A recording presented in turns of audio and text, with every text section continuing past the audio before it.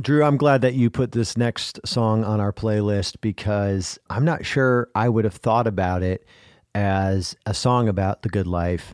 But, once I started thinking about it, once you start talking about it, it's definitely a song about the good life. Yeah, this next song, Some Girls Do by Sawyer Brown, to me is the embodiment of the thing I am, the stuff I have, that's good enough for me.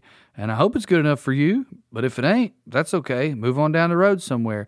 And I think to really achieve the good life, no matter how much money you got, a lot or a little, no matter where you live, the South or somewhere else that ain't as good, no matter what it is, you've got to have that attitude. Your attitude in order to get the good life has to be, what I am is just fine. And I love that about this song. And that is one of my favorite types of country songs.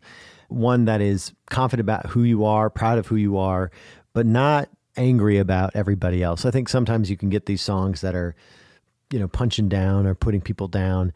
But I love those country songs that are like, I know who I am. I'm proud of who I am. You might not like me or she might not like me, but that's not going to change who I am. Well, that's one of the, it's the title of the song and it's the best lyric in my opinion is, some girls don't like boys like me, but I tell you what, some girls do. All right, here's Some Girls Do by Sawyer Brown.